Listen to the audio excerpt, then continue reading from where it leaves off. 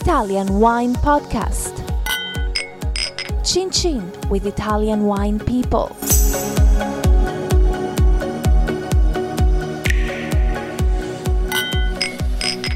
This podcast is brought to you by Native Grape Odyssey. Native Grape Odyssey is an educational project financed by the European Union to promote European wine in Canada, Japan, and Russia. Enjoy. It's from Europe.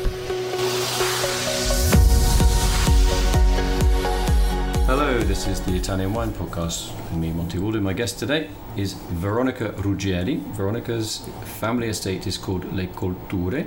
It's in the Veneto region, and you are a big producer of Prosecco. Not a big one, but half. So how big is this? How big is the estate then? We have a 35 hectare of vineyard, and we produce 700,000 bottles a year. And do you make all styles of Prosecco? I mean, like Prosecco DOC, Valdobbiadene, and Cartizze? You know that Prosecco started with extra dry. So my father, the first bottle that comes to the market was a dry, really. That is the sweetest version of the Prosecco. And then the most modern is the brut version. That is also the wine that we're putting at Opera Wine. That is Rive di Santo Stefano Gerardo. That is a brut version. So what's the difference in sugar level between a brut and Cartizze? Oh, the Cartizze you can produce in which style do you want, but historically and traditionally is made in a dry version, means the sweetest. It's due for the characteristic and also for the historical meaning of the word Cartizze. Cartizze means graticcio in Italian. That means the bed where we lay in the past to dry the grape. So was the wine for the priest sweet wine. So traditionally remains the sweetest version. And also because enologists understand that is the best way to consume the Cartizze.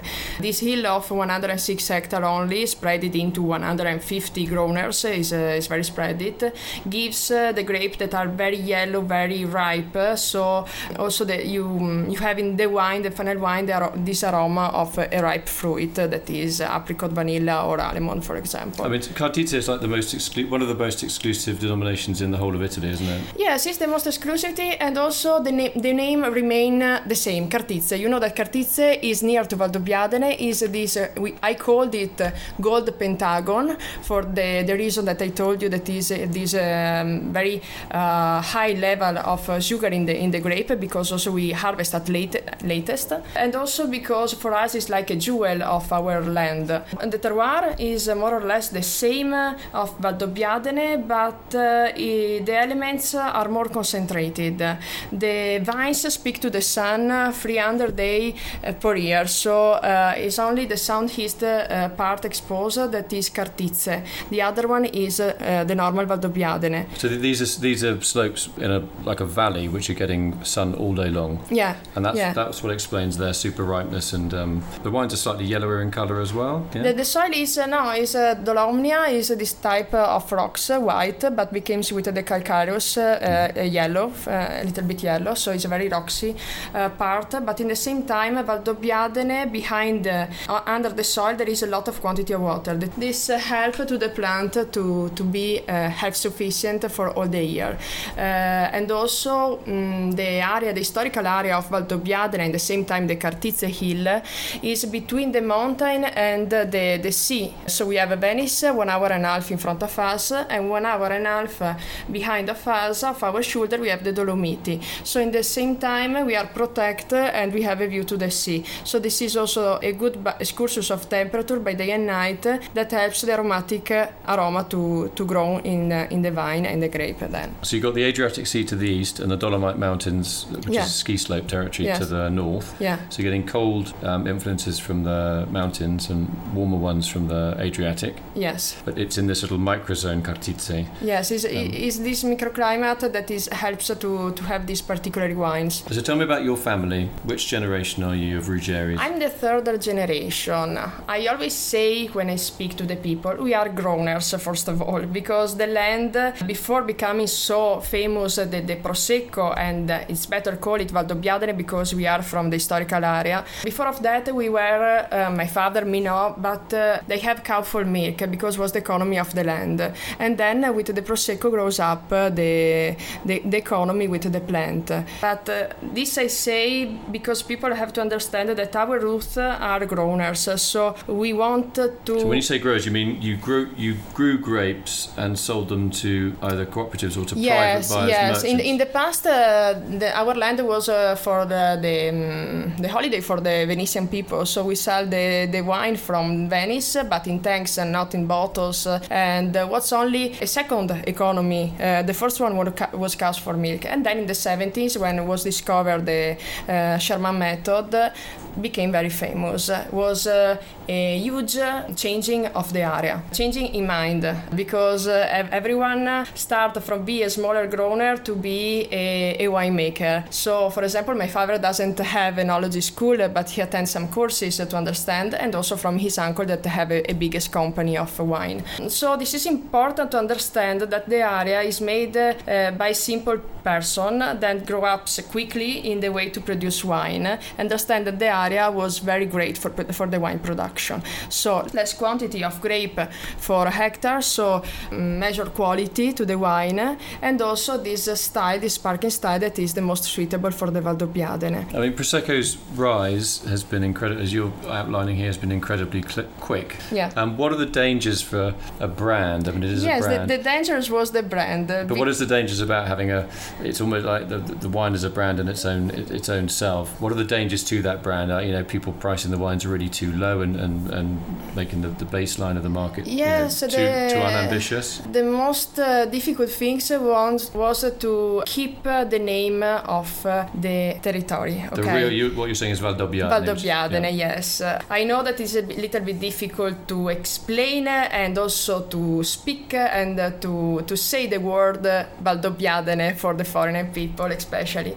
But it is to understand that the wine comes from the hills and not from the flat area. That is another kind of Prosecco that is from a high level, and so make our consortium in 2009 becomes the Prosecco de DOCG. So what the other way that you could look at it, obviously the lower lying valley land, if your Prosecco comes from the Glera grape, obviously, if your Prosecco comes from land that was previously used for grazing for cows, that will probably be Prosecco DOC, and if it was on the hillier slopes, it will probably be a Valdobbiadene. Yes. Giusto, is that right? Yes. Yeah. I always like to get cows in a podcast. I love cows. Anyway, so that is true. So it still exists because Valdobbiadene has also one mountain that is called Pianezze. That's still there. There is the cows for milk and the fields, because there you can't plant. Is 1,000 from sea level. Yeah, and so exists.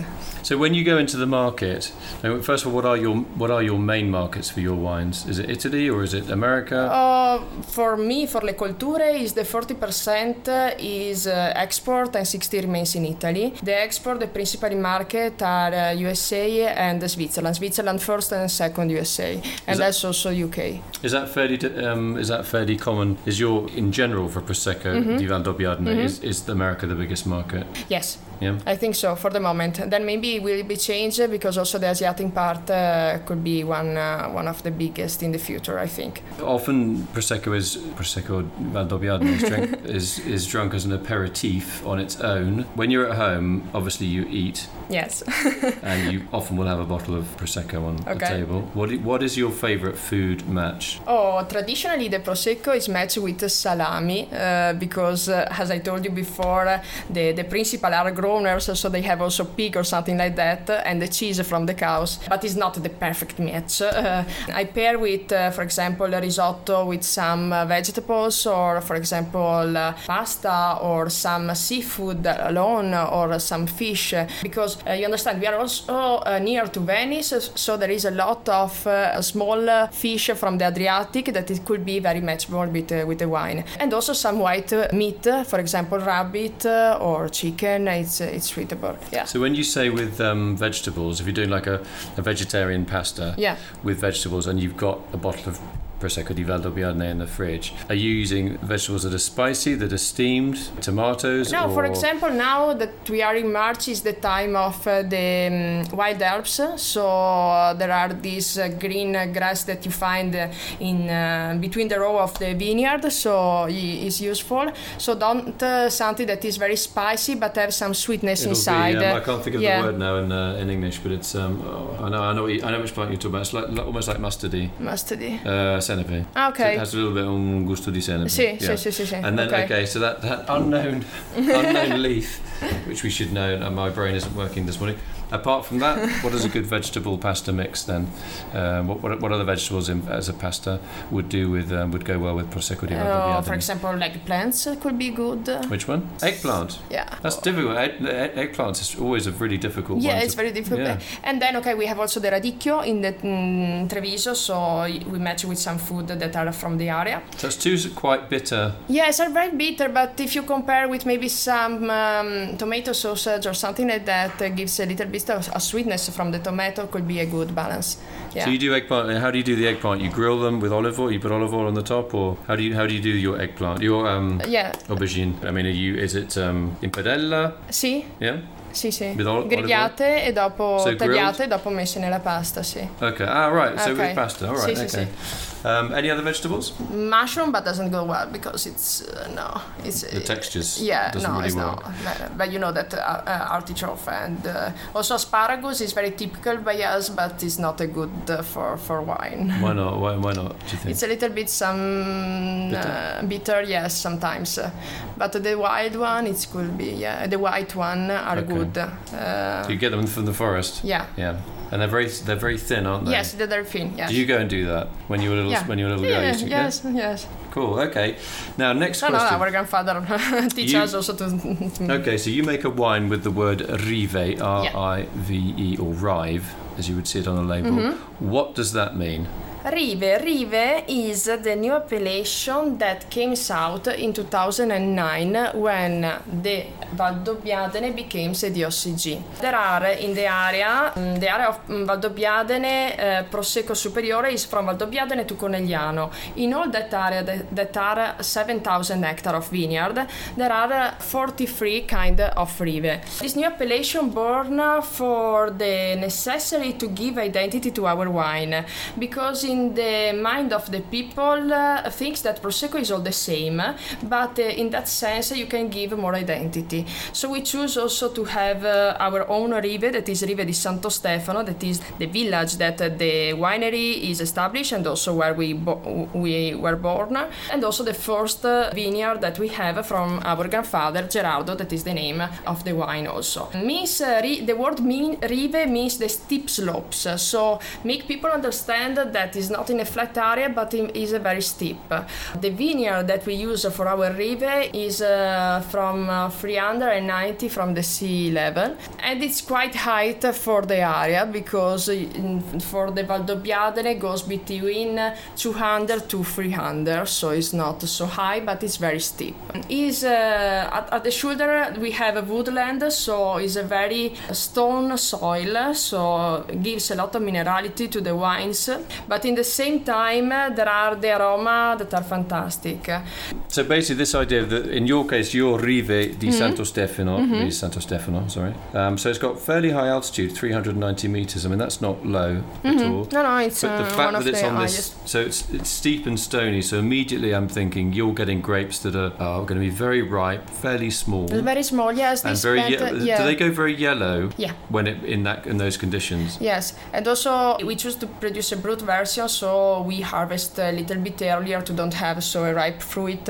So how much residual sugar would 5 gram liter in that one? So that is, it's very confusing when you have a Prosecco that's dry and that is actually sweet, and a dry Prosecco that is... There is this extra brut that is the driest, then there is the brut, then the extra dry, and then the dry. Why that? Because the Prosecco was born in dry version. Okay. So from dry, people then extra dry, brut and dry to become more drier the wine. Okay, so basically, if anybody is listening today, anybody on the planet that can come into the podcast studio and explain sweetness levels in Prosecco in about 1.5 minutes, you will win a very nice bottle of Cartizze. Okay, that's honestly, we will do that. Yes. We might have like 400 sommeliers coming in and say, and it will be like a beauty contest. Whoever says it in the best way is going to win that bottle of wine. Yes, it's one of the most difficult things. It is very. I mean, you walk into a wine shop. I walk into a wine shop, and I'm supposed to be in the wine business, and I think I've got to buy a bottle of wine for my friends, and I see this Prosecco, and I dry, and I think that'd be a nice dry, and no, it won't be. It's going to be quite sweet. Okay, so that's the Rive. Are you going to try and extend your family vineyards? Are you going to rent more vineyards or try and buy more vineyards? No, because my father say no, stop. I am 70 years old. I'm a manager of the vineyards of myself, so